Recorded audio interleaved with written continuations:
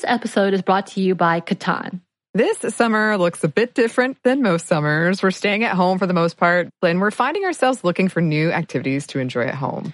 Catan is a board game for 3 to 4 players, ages 10 and up, although younger kids can play with adult guidance. It is a great way to keep families engaged and off screens, even if it's just for a little while. And those opportunities are hard to come by. And it's really easy to pick up. Get Catan at catanshop.com/mom. Listeners of our podcast get 10% off the original base game Catan by using the promo code MOM at checkout. Offer not good on other Catan titles or merchandise.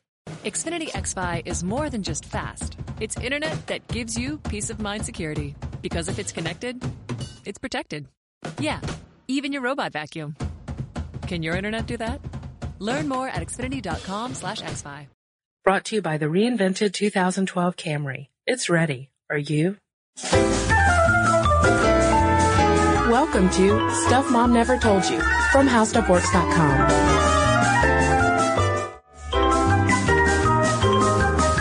Hey, welcome to the podcast. This is Molly. And I'm Kristen. Kristen, do you remember the year 2006? Vaguely. It's only 4 years ago.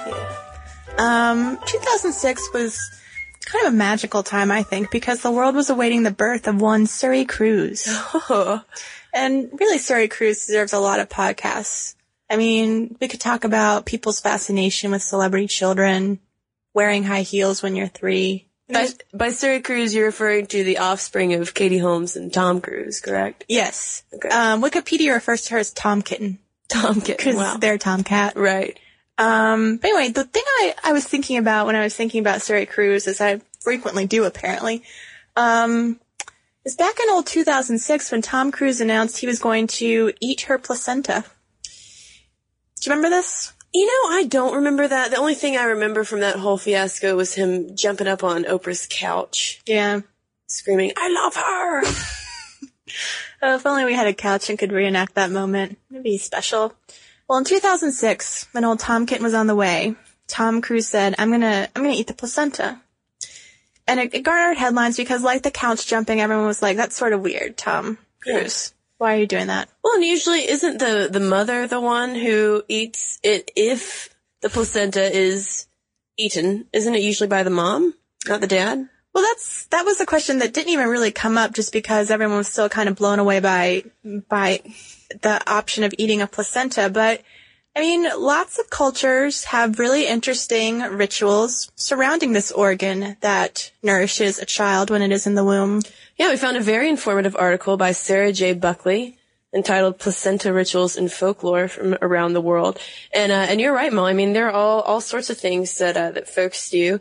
In Cambodia, the baby's placenta, which is called, quote, the globe of the origin of the soul, has to be buried in the right location in order to protect the baby after birth. One of my favorite rituals comes from Turkey, where the placenta is known as the friend or comrade of the baby, and it must be wrapped in a clean cloth and buried. But the cord from the placenta, you have to, if you want your kid to be well educated, for example, you throw it over a schoolyard wall. Mm-hmm. I mean, can you imagine being playing in the schoolyard and all of a sudden cord comes You're flying over? Pelted in the face by a placenta. What are some other ones we liked? Well, in Malaysia, when a baby smiles unexpectedly, he or she is said to be playing with the older sibling, aka the placenta. Just kind of sweet. I like how a lot of these relate around the placenta being a companion for the child in the womb. Yeah. I mean, you're stuck in there for 9 months. You gotta do something. Yeah. It's a little spooky, but let's see what else. For Navajo children, their placenta will be buried at 4 corners of the reservation to ensure that they will always be connected to the land and will return home at some point after they grow up. That's very sweet. In Transylvania, if you desire no more children, then you will burn the baby's placenta and mix it with ashes, and then the husband would drink this to render himself infertile. So, maybe Tom Cruise was saying, we should have read between the lines here. Okay, maybe Tom was saying, by wanting to eat the placenta, he wanted to nip it in the bud. Done with kids. It's possible. If I ever meet Tom Cruise, I'm going to ask him about that. Yes, ask him what he knows about Transylvanian placenta lore. That's the best pickup line I've ever heard. But But in ancient Chinese medicine, that's sort of where the whole idea of eating the placenta comes from, and also comes from the old animal kingdom.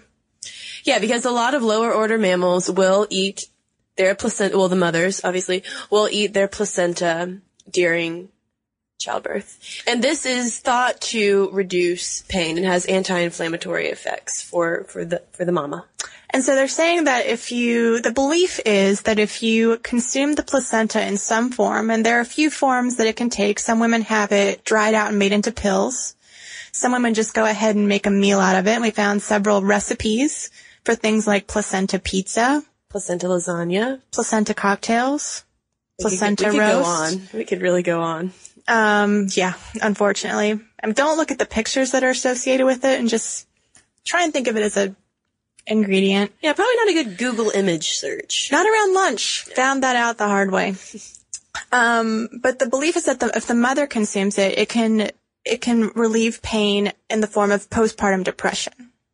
And a lot of women take this pretty seriously. And anecdotally, they say that they don't have depression. Is it the placenta placebo, as Kristen called it earlier this morning? I don't know. There's not a whole lot of studies on it. In fact, they've done studies in animals where they'll deprive the animal of the placenta, and they don't seem to suffer any form of postpartum depression. Mm-hmm. And Mark Crystal, who has studied placenta eating in animals a lot, says that it's really probably pain relief during the delivery, that they kind of, while they're delivering the kid, kind of lick at the area to get at the placenta juices. Mm-hmm. And the that Royal... was a sentence I never thought I'd say. Yeah, I was just kind of trying to bypass that. The Royal College of Obstetricians and Gynecologists in the UK also came out with a pretty formal statement that said that if mothers are already well nourished, then there's really no health benefit from eating the placenta. Based on an article that I read from ABC News, though, it seems like more and more moms in the United States are interested in doing something with the placenta. Mm-hmm. I mean, you read about how people use the placenta all around the world, and it seems like in the United States, it comes out and it's pretty much just deposited. It's considered medical waste. In fact, there have been women who have wanted to keep their placenta for some purpose, and they've had to go to court to say, that's mine. It's like giving me the tonsils that you took out or whatever. Yeah, and in Hawaii it's been more of a problem because Native Hawaiians will plant the placenta with a tree mm-hmm. to grow as the child grows, and it's referred to as their placenta tree to kind of chart their growth as a person.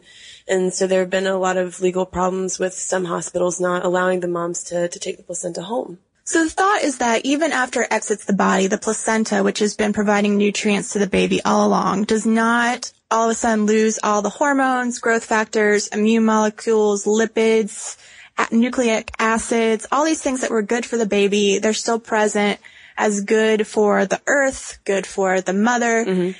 even after birth, and maybe even good for other people. Yeah. Because we found an article in Slate that talked about dropping by on your lunch hour and getting a placental transfusion. Right. Now, since the late 1950s, placental extract has been available in Japan. And even today, there are some clinics that will allow you to go in and actually get an IV drip of this placental extract so that you can supposedly benefit from all of those rich compounds and nutrients that are found in placentas. Yeah, they don't have a lot of data on any of this, eating it, infusing it. There's really no data on it. There was one small study that Slate found from Korea where they injected women between the ages of 40 and 64 with placental extract. And the women did report that they had significantly lower menopausal symptoms than the ones who were just the control group. And they had decreased fatigue. And they had improved immune systems. Mm-hmm. But it's a very small study. It's not considered definitive, but that's the one thing they found that suggests that maybe these compounds are still good and can still work their magic after they've exited the womb. Well, and I thought it was interesting, too, that Japan's national health insurance will cover placental treatments for liver disease and these symptoms of menopause. And some people will actually just pay out of pocket to have these injections for treatment of fatigue, insomnia, and to combat aging. Mm-hmm. Speaking of combating aging, Kristen, you can buy face cream that has placental extract, either from a human or from a cow. Yeah, placental extract became a pretty popular cosmetic ingredient in the 1940s in the U.S. because they claimed that it would remove wrinkles and stimulate tissue growth. However, the FDA hasn't really been on board with all of these placental skin claims. Yeah, they basically came in and said, you can't promise you're going to make people look younger. And so I think now they just don't promise it, but you'll find in the ingredients, hey, we've got placenta in here. It's the fountain of youth. I mean, you know, babies, youth, it ties together. Well, and evidently in the 70s, I thought this was kind of funny. A lot of shampoos and conditioners were marketed as having placental extract in them as well to make your hair grow long and strong and healthy. And now that's kind of fallen by the wayside. Because babies are known for their strong and healthy hair. Yes. But you know what? I kind of wonder if it's just extract. Can it really have all these nutrients? I mean, like, Mark Crystal, the guy who we were talking about earlier, who studied it in animals, has basically said if you cook it, you're going to destroy all the proteins. Mm-hmm. If you dry it out, you're destroying other things. I mean, if you're just taking extracts, does it really still pack a punch? And that's what really no study can tell us so far. Yeah, and so far in terms of its use in skincare products, they've only been able to say that, yes, it can protect your skin and help hydrate it, but it's no better than, you know, any other kind of additives that are It sounds like every moisturizer. Right. And in terms of wound healing, that's one of the claims that, you know, placental extract will stimulate all this cell regrowth and will help with healing. But it's also been found to be no more effective than any antiseptic. Mm-hmm. But you know what? I do think one way that I found when we were researching this topic where placentas can be really effective. What? When you make teddy bears out of them. Oh, I was worried you were going to go there. Kristen did not like the placenta teddy bear as much as I did. But basically, this guy from London, Alex Green, he's a designer, took a placenta and wanted to kind of shake up how people thought of it. You know, he probably read the same things we did where it's used around the world for various things. And he knew that in the United Kingdom and the United States, it's sort of just considered medical waste. He said that he read that ancient Egyptians revered the pharaoh's placenta so much that they put it on a pole like a flag for public display. So he had all that in his mind, and so he took a placenta, he cured it with salt to kill the bacteria and remove the water, and so then he's got kind of like a dried placental skin. Mm-hmm. And then he fills it with a mixture of eggs and tannins and sews it filled with brown rice. And you can Google placenta teddy bear and see an image of it. It's not the cutest teddy bear ever, but I mean, it does kind of look like a brown leather teddy bear. Yeah. I mean, what's going to be more special to a kid than a teddy bear made of its own placenta? I can think of a lot of things, Molly. I mean, if you're given the choice between a cuddly fake teddy bear and a placenta teddy bear, but I'd probably take the cuddly one. Yeah. But you do have to kind of admire the fact that he's going to take something that we consider waste and try and make it into something that's art. Sure, and placenta art isn't all that uncommon either. Women will, use their placenta and integrate it into kind of ritualistic art projects. Now, I think it's fairly well known that neither Kristen nor I have given birth. So we actually haven't, I haven't seen a placenta up close. Have you, Kristen? No, not that I can remember. So I am willing to admit right here that maybe we would have a different opinion if we had seen one up close. Yeah. You said, anecdotally, some of these women will swear by the healing properties of placentophagy, mm-hmm. i.e. eating placenta. Mm-hmm. So admitting that we haven't seen one, we want to hear from you women out there who have. And men. Right. So when it came out, were you like, there's my kid's teddy bear? Were you at all interested in eating it? Were you at all interested in smearing it on your face via a moisturizer? Well, I have a hunch that, probably going into the birth, women will have decided long before then whether or not they're going to want to keep their placenta. It doesn't seem like it's kind of a delivery room thing where you're like, yes, give me the placenta. Let's take it home. You're probably more distracted by the fact that you also had a baby. Yes. So since Molly and I have never had to personally make a placenta-related decision at this juncture in our lives, we want to hear from you guys about if you have had to do it, if you just did away with the placenta, or if you said, hey, why don't we cook up some placenta lasagna? There's no harm in trying, no harm, no foul.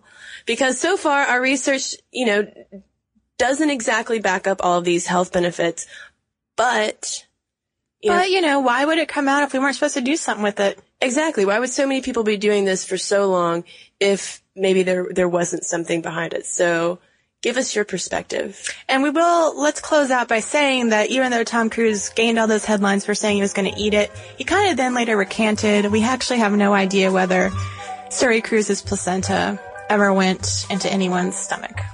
On that note, listener mail. Listener mail. So we've got an email here. Speaking of birthing, we've got an email here from Diana about birth order from our podcast about whether or not birth order influences your personality. She said, I thought it was interesting because as a firstborn, I had a lot of the characteristics the author gave of firstborns, and I could see that my brother, who is 9 years younger, was showing the qualities of the secondborn and youngest children. I recently read the Birth Order book by Dr. Kevin Lehman, and he breaks down birth order and all the exceptions. You guys didn't talk about all the characteristics of people in different places in a family. For example, in my experience, class clowns are the youngest children.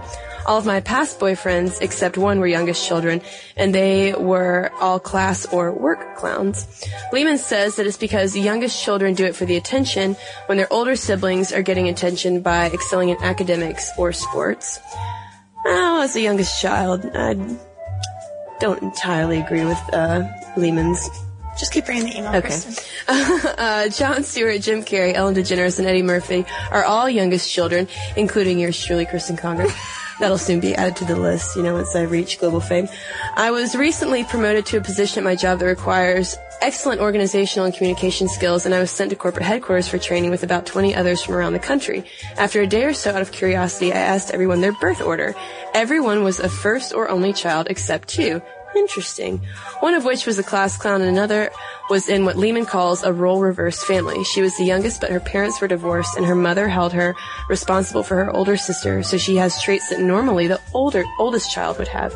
Parents definitely determine how children will turn out, and every family is different, but I think there's something to it. Okay. Thank you, Diana. We'll read another one on the same topic from Katie, who writes, as a first child myself, I know I'm biased, but I have some opinions about the Birth Order podcast. I am 2 years older than my brother, and I live in an upper middle class neighborhood and go to a great school. I've always felt that he got the better end of the deal, but I suspect that I'd feel the same way if the roles were reversed. It's probably a grass is always greener on the other side situation. My brother does benefit from much more relaxed rules and more privileges than me. I was the last one of my friends to get my own cell phone in 8th grade, whereas he received one at the end of 5th grade. He's rewarded monetarily for good grades when I am not. My parents also let him do things at his age that I was never allowed to do. This could either be because my parents realized they could let a child out on a longer leash and the child would still survive, or be because he's a boy. Either way, it's infuriating. I also happen to be friends with almost all oldest siblings. We all feel that we're stuck doing much more work than our younger siblings. If a younger sibling doesn't want to do something, we always have to do the task for them. Additionally, younger siblings at our school have a much easier time. They have friends where they come into the school because they know all the older siblings' friends. They also have tips from older siblings on specific teachers and always have homework help from someone who took the class a little more recently than parents. All of the uber geeks are also younger siblings because they have older siblings who taught them higher level skills. I'm still at the top of my class without a big brother or sister, although I'm certain things would be different if I had one. So as for the overall question of the podcast, does birth order determine your personality? I think the answer is yes.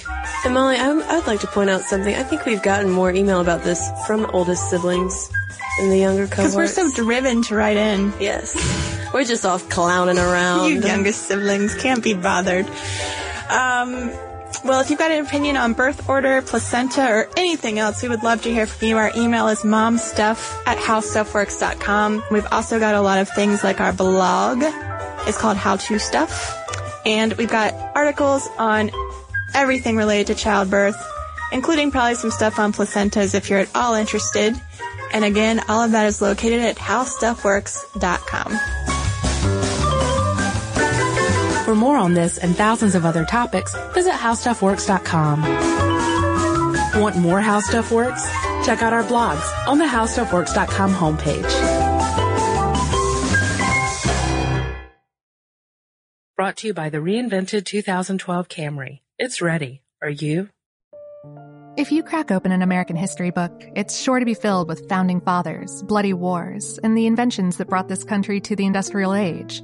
But there's a whole other world that waits for us in the shadows. Tales of unlikely heroes, world-changing tragedies, and legends that are unique to this country's spirit. So join me, Lauren Vogelbaum, for a tour of American history unlike any other, through a new podcast from iHeartRadio and Aaron Mahnke's Grim and Mild. Get ready for American Shadows. Listen to American Shadows on Apple Podcasts or wherever you get your podcasts.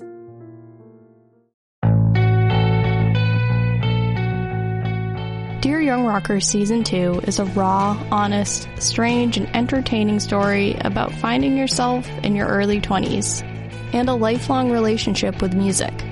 It's hosted by me, Chelsea Urson, and is executive produced by Jake Brennan of Disgraceland. Dear Young Rocker comes to you from Double Elvis Productions and iHeartRadio. Listen to Dear Young Rocker on the iHeartRadio app, Apple Podcasts, or wherever you get your podcasts.